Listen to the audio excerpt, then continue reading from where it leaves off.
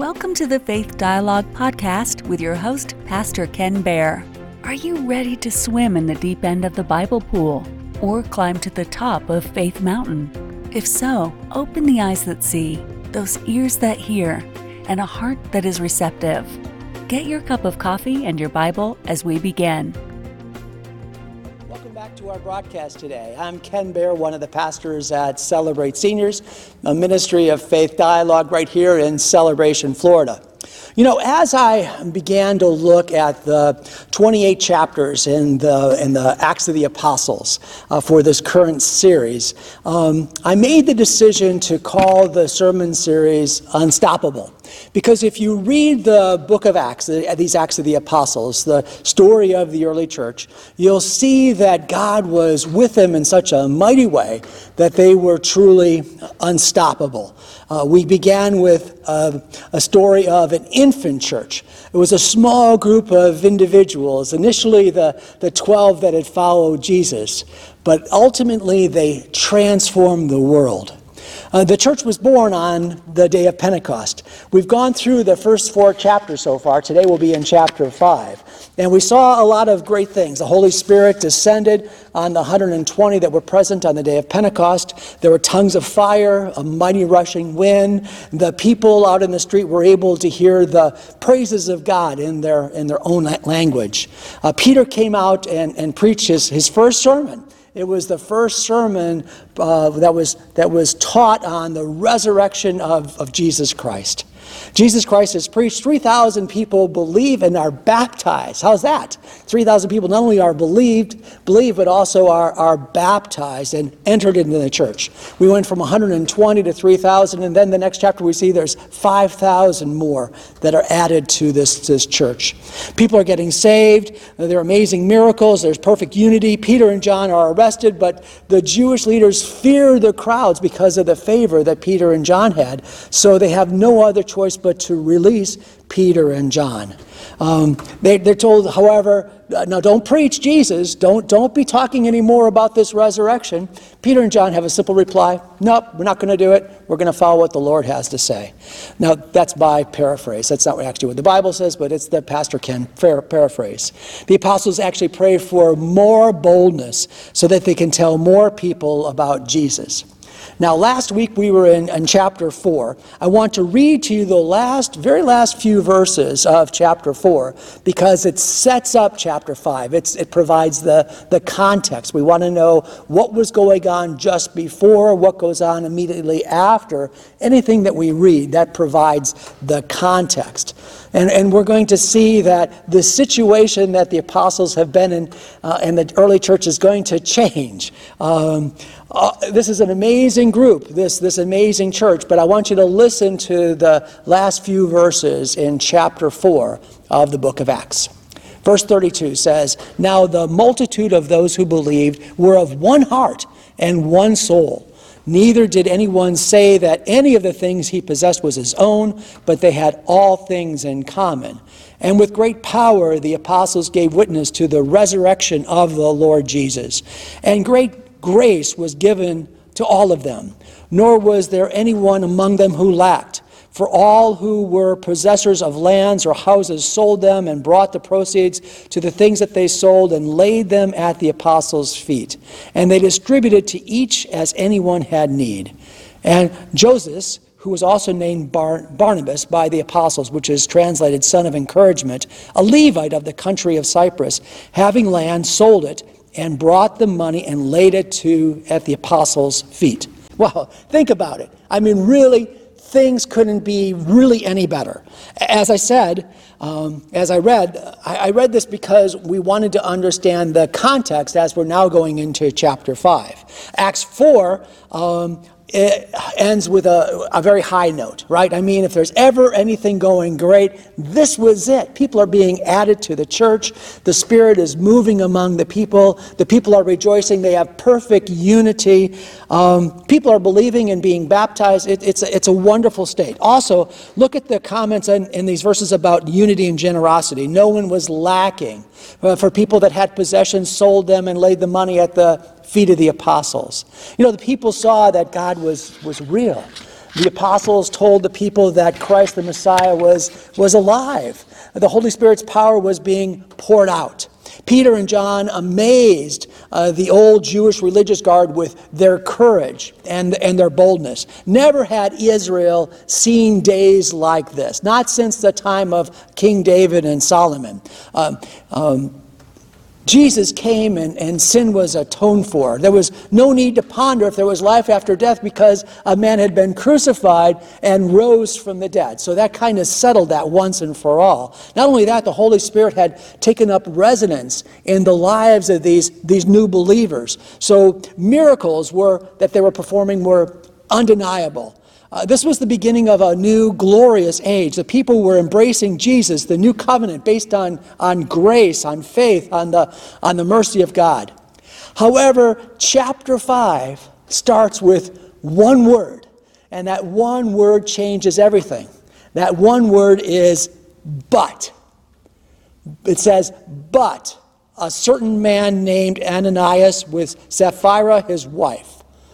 The first third of chapter 5 is all about this couple, Ananias and his wife Sapphira. And the chapter starts with this word, but. You know, they were all filled with the Holy Spirit, but Ananias and Sapphira. They were teaching with great power and resurrection, and the apostles gave witness to the resurrected Christ. But Ananias and Sapphira. Have you ever had a day like that? I have. It could be a perfect day. Maybe you went on vacation. Travel was easy. You got there just on time. You stayed at a 4-star hotel, and when you got there, it was definitely a 4-star hotel. The towels were fluffy. The bed was amazing. The view was spectacular. It was everything that you would hope for. But then when you come home after a day of sightseeing, you realize that the doors ajar, somebody had doors ajar, and somebody had broken into your room and stolen all your valuables. Your wallet's gone, your watch is gone, all your credit cards are gone. It was a great day, but somebody came and stole everything. Have you ever been to a great picnic? In our family, we used to always have 4th of July picnics. My Carol's mother, my wife's mother, was born on the 4th of July. So the family tradition was to have a 4th of July backyard party. And all the kids would come over, and then, of course, there were grandkids by that time and great-grandkids. So it was exciting to see all of the family. So we were there. And we were still young parents, and our kids were still little at the time, and everybody had a great time. The kids were running around, and there was lots to eat and lots to drink and great conversations. It was a spectacular day. Not only my mother-in-law's birthday, but just a spectacular day as well. And we were living in Michigan at the time, and there was a 4-hour drive, a little more than 4 hours between Chicago and Detroit area where we were living. So we left relatively early. We got in the car. Things were wonderful, but food poisoning. Oh no! It hit my wife Carol first, and she was doubled over in pain. It was horrible, and the kids were suffering. And fortunately, I was the one that was driving, and it didn't hit me until the end of the trip. But let me tell you, the last 90 minutes of our drive, I still remember to this day. It was probably the most painful experience I've ever had, and I never want to be able to experience again. It was a great 4th of July / birthday party. But food poisoning. And this is exactly what chapter 5 is introducing to us. Back in the Acts of the Apostles, the 5th chapter, it was their first but moment. Things were going along so well. The Holy Spirit was in control. The apostles were respected by everyone. The people had everything in common. But Ananias and Sapphira, his wife. So let me read to you this story of Ananias and Sapphira. It's only 11 verses, and I want to read the full thing, and then we'll comment after we read it. Verse number 1. But a certain man named Ananias, with Sapphira his wife, sold a possession, and he kept back part of the proceeds. His wife also being aware of it, and brought a certain part and laid it at the apostles' feet. But Peter said, Ananias, why has Satan filled your heart to lie to the Holy Spirit and keep back part of the price of the land for yourself? While it remained, was it not your own? And after it was sold, was it not in your own control? Why have you conceived this thing in your heart? You have not lied to men, but to God." Then Ananias, hearing these words, fell down and breathed his last. So great fear came upon all those who heard these things. And the young man rose and wrapped him up, carried him out, and buried him. Now it was about 3 hours later when his wife came in, not knowing what had happened. And Peter answered her, "Tell me whether you sold the land for so much." She said, "Yes, for so much." Then Peter said to her, "How is it that you have agreed together to test the Spirit of the Lord? Look, the feet of those who have buried your husband are at the door, and they will carry you out."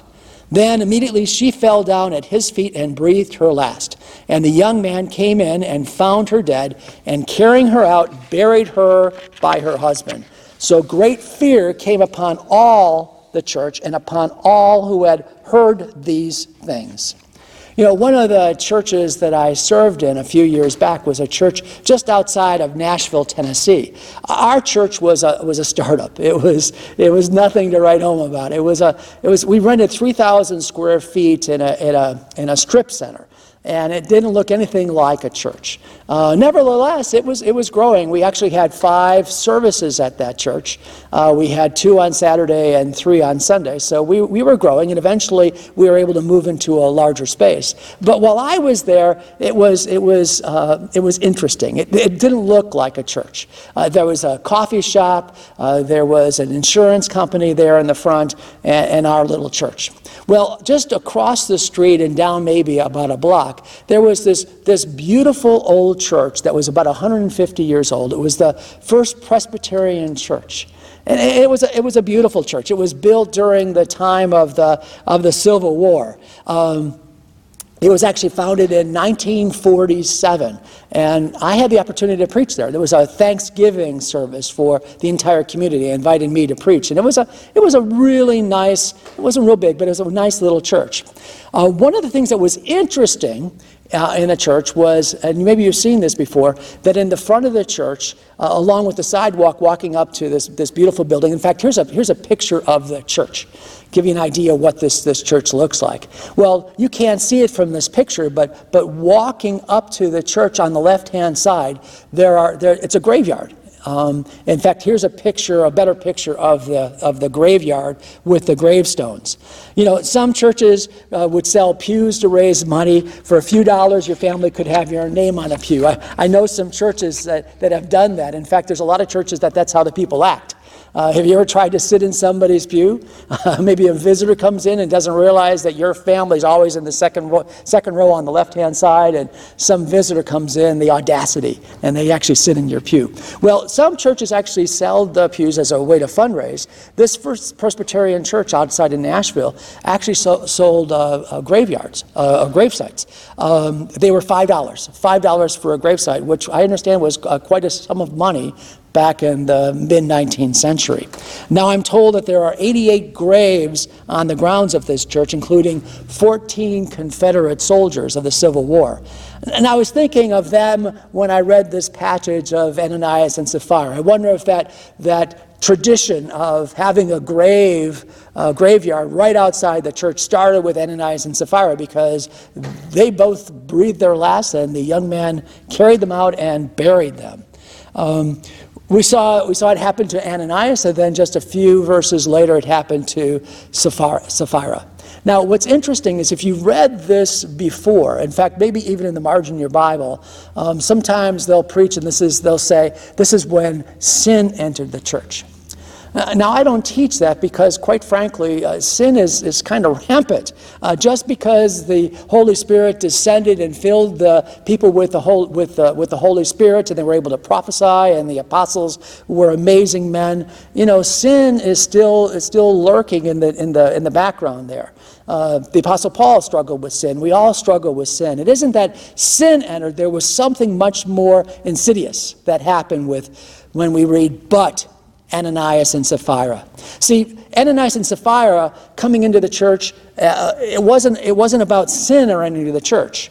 The issue is much bigger than that, much more treacherous. It's the biggest issue, the greatest problem we have today, and that is hypocrisy. Hypocrisy with a capital H.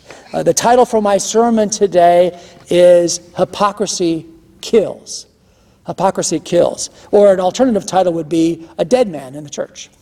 But let's stick with hypocrisy kills.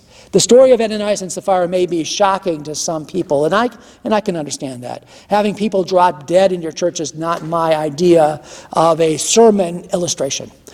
It's not something you want on your church website or your Facebook page, and I'm sure it shocked the people as well. It said great fear came over all the people when they heard this and saw what happened.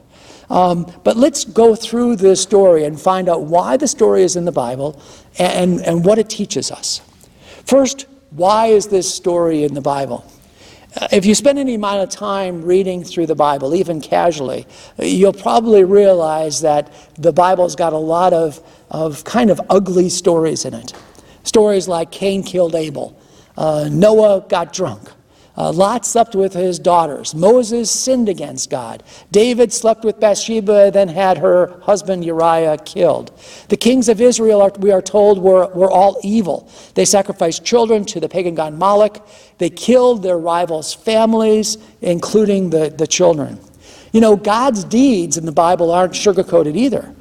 He sent a plague among the people of Israel when David sinned, and the Bible said that from Dan to Beersheba, 70,000 men of Israel died. God saved Noah and his family, but he sent a flood.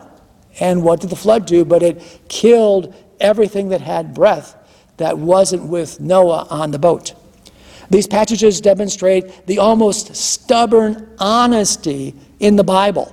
In fact, that's what John MacArthur calls it, the stubborn honesty of the Bible. If the Bible was a history book, it would tell you the story from the point of the victors, and it would whitewash all of the inconvenient truth. The Bible, however, is more than a history book. The ugliness of sin has not been left out. Here's the thing, and we see that in the 5th chapter of Acts. The church, my friends, is not perfect. It wasn't perfect then, and it isn't perfect now. It's really not a place for perfect people. If it was, as soon as you show up, it would no longer be perfect.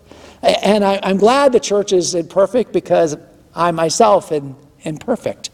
The reason there is sin in the church is because this side of glory, we are going to sin. Yes, like it or not, the Bible is brutally honest. It shows that God is completely sovereign. He has a plan and is a loving God, but he has no equal. The death of Ananias and Sapphira is brutally honest as well. If death scares us, this story of Ananias and Sapphira would stop us cold. The Holy Spirit came down at Pentecost and filled the early believers. The good news of Jesus Christ, that God was reconciling the world to himself through Jesus, who had died, risen from the dead, and ascended into heaven, needed to be told. But Ananias and Sapphira had a different plan than God's plan. And God rose up and took their life. Shocking, but not as shocking actually as what they really did. Let's talk about what they did. That's number 2. Let's talk about what Ananias and Sapphira actually did. First, it wasn't just simply a lie. It's true, they intentionally lied. The two of them were in cahoots together. They decided to deceive the apostles and the rest of the people for their own benefit. They wanted people to think that they were something they were not. Now, see, the issue is there was really no reason to lie. There was no requirement at all at that time in the church or any time since that any believer has to sell everything they have and give it to the church. That's not a requirement. It wasn't a requirement then. In fact, Peter makes that comment to them when he's telling them of the sin that they did. However, most likely Ananias and Sapphira witnessed what we read in verse 37. And Joseph, who was also named Barabbas by the apostles, who had sold his land and brought the money and laid it at the apostles' feet. Most likely, the Bible doesn't tell us the reaction, but most likely Barnabas got a few pats on the back. After all, people thought he was a great guy. He had done something that was very sacrificial. He didn't need to do it. People applauded him. He got his name in the Bible. Maybe Ananias and Sapphira wanted to get their name in the Bible. Well, guess what? They did. Not just the way they were planning, but their name is in the Bible. So it wasn't just a lie. Second, while they took part of the money, that wasn't what had killed them. True, they kept some of the money and lied about how much they had received. But Peter, when he confronts them, he makes it completely clear that the property and all the proceeds was under their control. It was completely to be voluntary. This wasn't socialism, this wasn't communism, this wasn't a state grab of the land. This was what we call a free will offering. They were completely free to be able to give whatever they gave.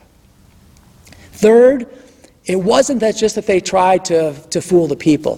When Ananias and Sapphira brought the proceeds, they gave the apostles the impression that they were giving 100% of the proceeds. 100% of the purchase price. And while it's true that they may have thought that they could fool the church, they also thought that they could fool Peter, as if God wasn't already speaking to Peter. But here's the thing, that's really not what killed them. Hence the name of my sermon, it's hypocrisy that kills. Hypocrisy kills. Apparently Ananias and Sapphira thought God would be fooled, or that God wouldn't tell Peter. Well, that was wishful thinking on their part, because that's not at all what happened. God is letting us know that hypocrisy kills, and that's why I'm teaching it today. It's an important lesson for us to learn. Apparently, Ananias and Sapphira thought that they could fool people, but God isn't fooled. Hypocrisy, you see, is not just lying. Some people believe that hypocrisy is just when you tell a lie. No, lying is actually pretty common today. And people make all kinds of allowances for lying. You probably, I do it, we do it all the time. As parents, we tell some little lies, right? We tell kids about Santa Claus, the Tooth Fairy, the Easter Bunny. I actually have a story about this. This is going back almost 30 years. My wife and I had a Christian bookstore. And in the Christian bookstore, we carried a book that was called Mommy, Is Santa Claus for Real? With a big question mark on it.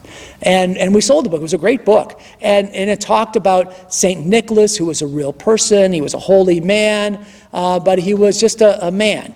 He couldn't wink and go up a chimney or fly around in a sleigh pulled by reindeer.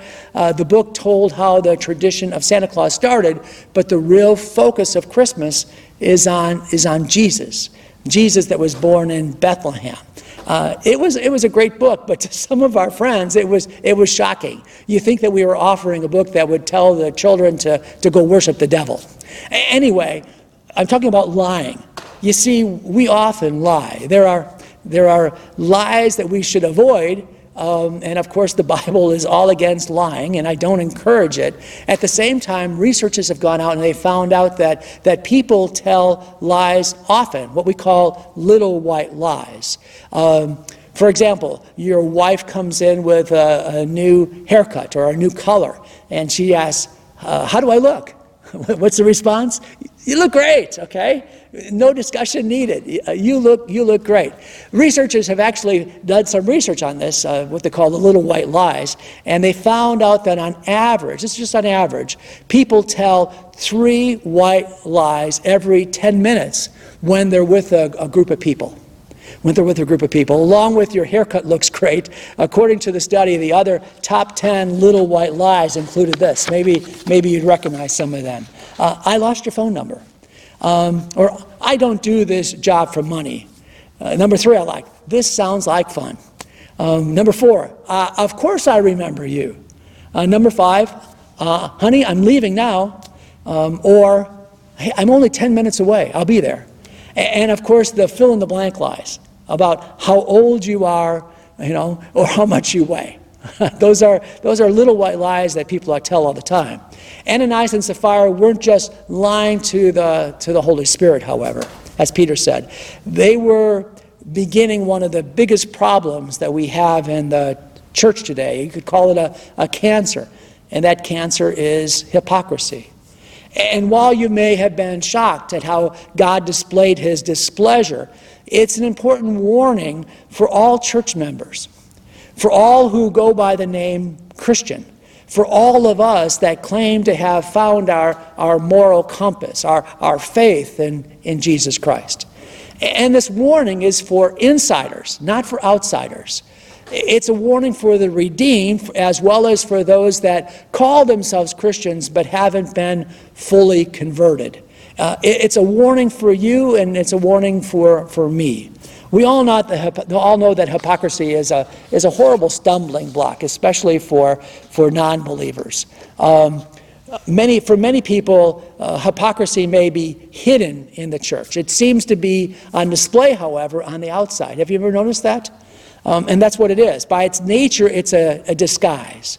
Hypocrisy is like a mask, but ultimately the mask comes off. Hypocrisy is a corrupter, and it should be exposed. And many of our churches, we welcome people, and we tell them about faith in Jesus Christ. We tell them about the faith that saves, but we don't warn them about hypocrisy. No one wants to be called a hypocrite, and I understand that. To be called a hypocrite is insulting. It's very offensive. But that's exactly why we need to talk about it. It's for the sake of the hypocrite who needs to be exposed for his own sake, and for the sake of the reputation of the church. Just like the story of Ananias and Sapphira, the local church may be making its mark. It may be getting people saved and getting people baptized. The Sunday school rooms could be full. The Wednesday night Bible study is packed to the gills. But hypocrisy will kill the momentum of the church.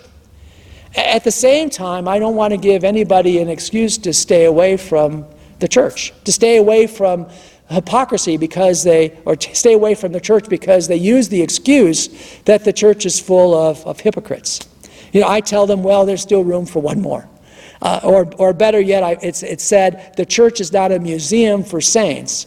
It's a hospital for sinners. While the mission of the church is to reach the lost, and that we desire to have a body of Christ that is full of redeemed people. See, we want to reach the lost, but once they come into the church, we want to get them grown up. We want to encourage them. We want to be able to stand along with them on this process, because ultimately, hypocrisy is a killer. However, for fake Christians, to knowingly walk around and pretend that they are believers is the ultimate sin of hypocrisy. They are two-faced. One is for show, and one is for sin. Let me warn you, hypocrisy is truly a killer. God's not happy about hypocrites hiding inside the church. There's the parable of the tares and the wheat that Jesus told. Jesus said that these hypocrites hiding inside the church is the work of Satan. Now, this is what Jesus said. Jesus said, the enemy sows tares among the wheat. The enemy is Satan, who loves to sow hypocrites among the genuine. And the reason is because hypocrites suck the power out of the church. They corrupt the testimony of the church. Simply put, hypocrites confuse people as to who and what a Christian truly is. When you lie, cheat, and steal, people wouldn't normally place you inside the church. But if you claim to be a Christian and say you're a member of that church and they see you lie, cheat, and steal, it becomes confusing for them, and hypocrisy is on display. Notice that Jesus said to the disciples when they asked him to explain the parable of the wheat and the tares. And let me tell you, if you were shocked at Ananias and Sapphira, be prepared to be shocked again. Jesus said, the one who sowed the good seed is the Son of Man. The field is the world, and the good seed stands for the people of the kingdom. The weeds are the people of the evil one, and the enemy who sows them is the devil. The harvest is the end of the age, and the harvesters are angels. As the weeds are pulled up and burned in the fire, so it will be at the end of the age. The Son of Man will send out his angels, and they will weed out of his kingdom everything that causes sin and all who do evil. They will throw them into the blazing furnace, where there will be weeping and gnashing of teeth. Then the righteous will shine like the sun in the kingdom of their Father. Whoever has ears, let them hear. You know, my friends, I love to teach about the grace of God, about how it's grace through faith that allows us to know God, that Jesus paid the price, that we just need to be able to accept him as our Lord and Savior. However, I need to preach the full counsel of God. And in the scripture today, we're reminded that sin continues to plague the church. It's plagued the church since Ananias and Sapphira. Moral sin corrupts, and the most insidious sin that damages the church more than any other is blatant hypocrisy. This is where the evil one does his greatest damage. You know, persecution is really not the enemy of the church. The church only becomes more untainted, becomes more effective, bolder with persecution. Hypocrisy is the real enemy of the church. It's the killer. In conclusion to the sermon today, on the first 11 verses of the Acts of the Apostles, I'll call your attention to verse 11 that I read. We have the first use of the word church in the book of Acts. I love that. The Greek word is ekklesia, sometimes spelled with a K, sometimes spelled with a C. Our English word church actually comes from a German word, and it really means a building. But I for years, I've taken people back to the Greek word, ekklesia. It's a compound word, meaning there's two words there. The first is ek, which is a preposition, and it means out of. And the second one is a verb, and it means to call. Okay? So ekklesia, which is the name of the church, stands for an assembly, which is another translation of the word ekklesia, an assembly of people that are called out and no longer to be conformed to the world, to the word. So the ekklesia, the church, is an assembly of people that are called by God to do something different, to be something different. Romans 12:2, the Apostle Paul says, "Be not conformed to the pattern of this world, but be transformed by the renewing of your mind. Then you'll be able to test and approve what God's will is, his good, pleasing, and perfect will." That's what the Holy Spirit is doing, filling us with the Holy Spirit. He's giving us new life, allowing us to be born again. Let me pray. Father God, we want to thank you, Lord, today for this story of enemy. You've been listening to Faith Dialogue with Pastor Ken Baer, recorded live at Celebrate Seniors, a ministry of Faith Dialogue. You can listen to or watch all of the recordings at Faith Dialogue by going to www.faithdialogue.org.